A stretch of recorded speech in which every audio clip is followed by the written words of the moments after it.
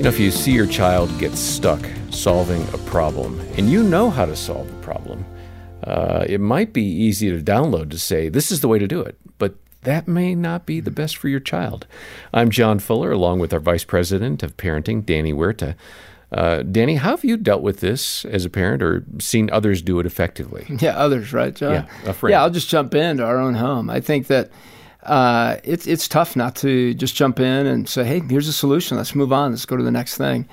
But it's so important for our kids to learn how to solve issues they're facing so that they continue to grow. And my daughter, she's come with plenty of friend dynamic issues throughout the years. And in high school, she had this one particular friend she was excited was going to be at her school. And when she showed up, she brought her insecurities with her, apparently. And my daughter said, hey, so-and-so is really insecure, and she's unloading her insecurities and making fun of me in front of other friends of ours in order to gain some friends and some power, and I don't know what to do.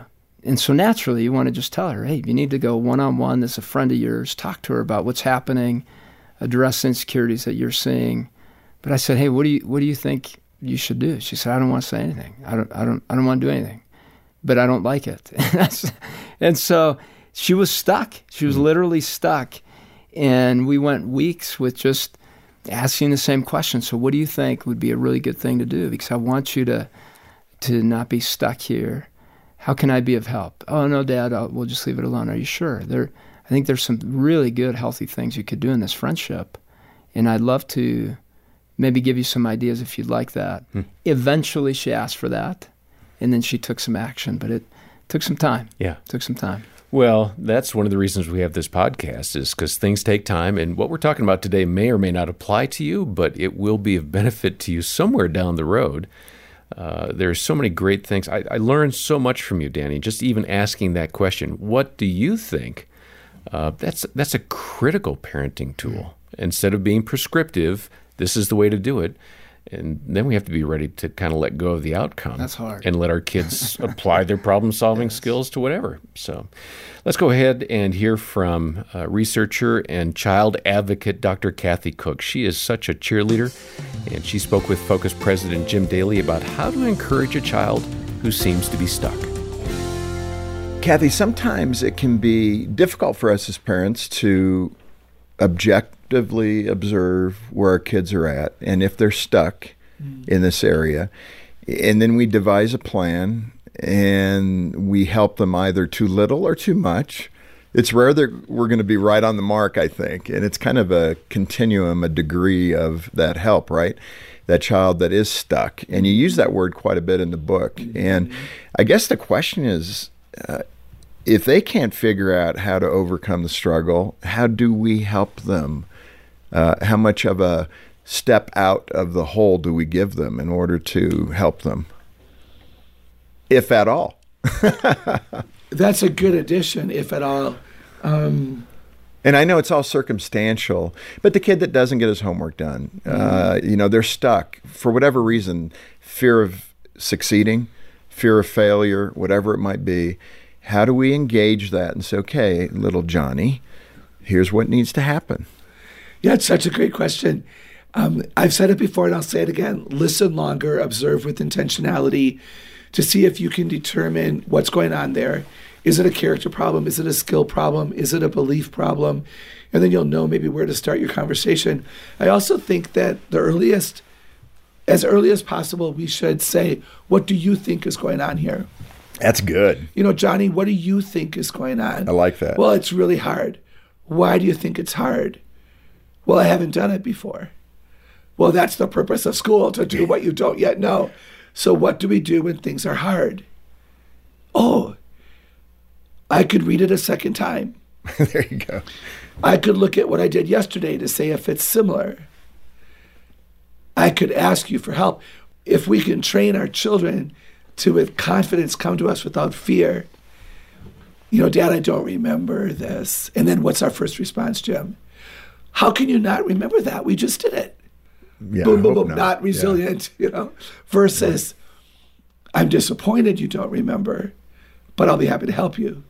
Or better yet, let me help you. And then maybe we say, do you understand? Yeah. Is there anything else I can do to help you remember? Because I expect you to remember this because you are capable. It's not hard. That's on the assignment. You're capable is on the kid. Mm-hmm. So you affirm the child. Yeah, that's so good. Let's move to another crucial aspect of resilience, and that's how the resiliency can be rooted in spiritual development as well. This is really important. I mean, this is probably the core, because everything else is just action. But spiritual resiliency is right where the Lord's going to deal with you. I'm really excited that we have time to get to this. I really am. I appreciate being here so much. And I think that the ideas that we've shared, I really do believe have been helpful for, I hope, parents of kid of any age and struggling. But you know what, guys? I'm most concerned with children who give up on their spiritual growth.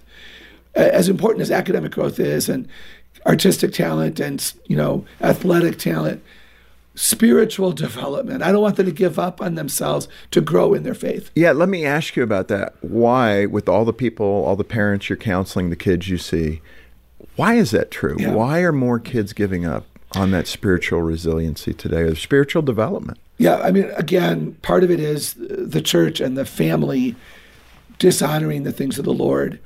I don't say that lightly, but are we as adults invested and intentional? Do our children see that we're excited about the Word of God? And what's really fun is when I talk to parents, a lot of parents study the Word of God after their children are in bed. Right? So mom and dad have a Bible study, and they're intentionally deep in the things of the Word of God, and they pray for each other and their children, but their children don't know it. I want our parents to demonstrate a vibrant relationship with the God of the Bible in front of their children, so that children see mom and dad love God. The Bible isn't just a Sunday morning book. Look what mommy and daddy are doing over there. And one couple who heard me speak a long time ago, the gentleman wept in front of me when he realized that every time that he was in the Word, he was not with his children, except in a pew on a Sunday morning. So he and his wife began doing a Bible study at about 7:30 at night at the dining room table, while their children were playing and doing homework and running in and out of the room, rather than at 9 o'clock when the children were in bed. Well, Danny, I so appreciated Kathy's emphasis about spiritually training our kids. And it made me immediately think, I've trained my children to, do some things financially, and I trained them, most of them, about, how to drive. I don't know if I was as intentional about spiritually training them as I might have been. Why is it so vital for us to model and train in the spiritual realm? Oh, and I wish Kathy was a little bit more passionate, right, John? I mean, she's just such so a good. passionate I love listening guest. to her. I love having her on. It's hard because we naturally just push that away until there's a crisis. I mean, it's just our nature. Our very nature is that we're not necessarily intentional in our parenting. We're just not. We're reactive, and so as parents, we have to bring that mindset that we have to intentionally build something, or something will be built. And we get to be Say that builders. again, because that's huge. Yeah, we need to intentionally build. Otherwise, something else is going to be built that you weren't expecting. And so you get to build along the way within your kid's soul, within their life. And the foundation is the spiritual foundation. Out of that, everything else builds. Man, it can look really different if you don't have the spiritual part as the foundation. Mm-hmm. And so one of the things that I've been thinking about is this idea of attitude. Everybody has an attitude that they enter into a room with, whether it's a positive or negative. You enter with that. That affects your overall perception and overall feel of where you're at. That begins to impact the way that you take in a belief. That belief impacts the way you think and feel about something, the emotions you feel. And ultimately, it impacts the behaviors that come out of you. But it begins with this attitude. And the attitude that's centered on a Christ foundation, a spiritual, a Christian foundation, a worldview that sees things a certain way, impacts everything else about us, all the way to our behaviors coming out naturally in a certain way. Not imperfectly, right? But it resets who we are. And so with our kids, it doesn't have to be devotions, 15 minutes, 20 minutes, 60 minutes. That's a beautiful piece of it. The other one is the day-to-day. Are we talking about that relationship with Jesus in the car? Are we noticing God in in all around us throughout the day? Are we thankful for a new day? How are we modeling our relationship as spouses in the home? How are we modeling how we treat other people? Is our behavior showing our worldview and that attitude that we bring into a room that is centered on Christ?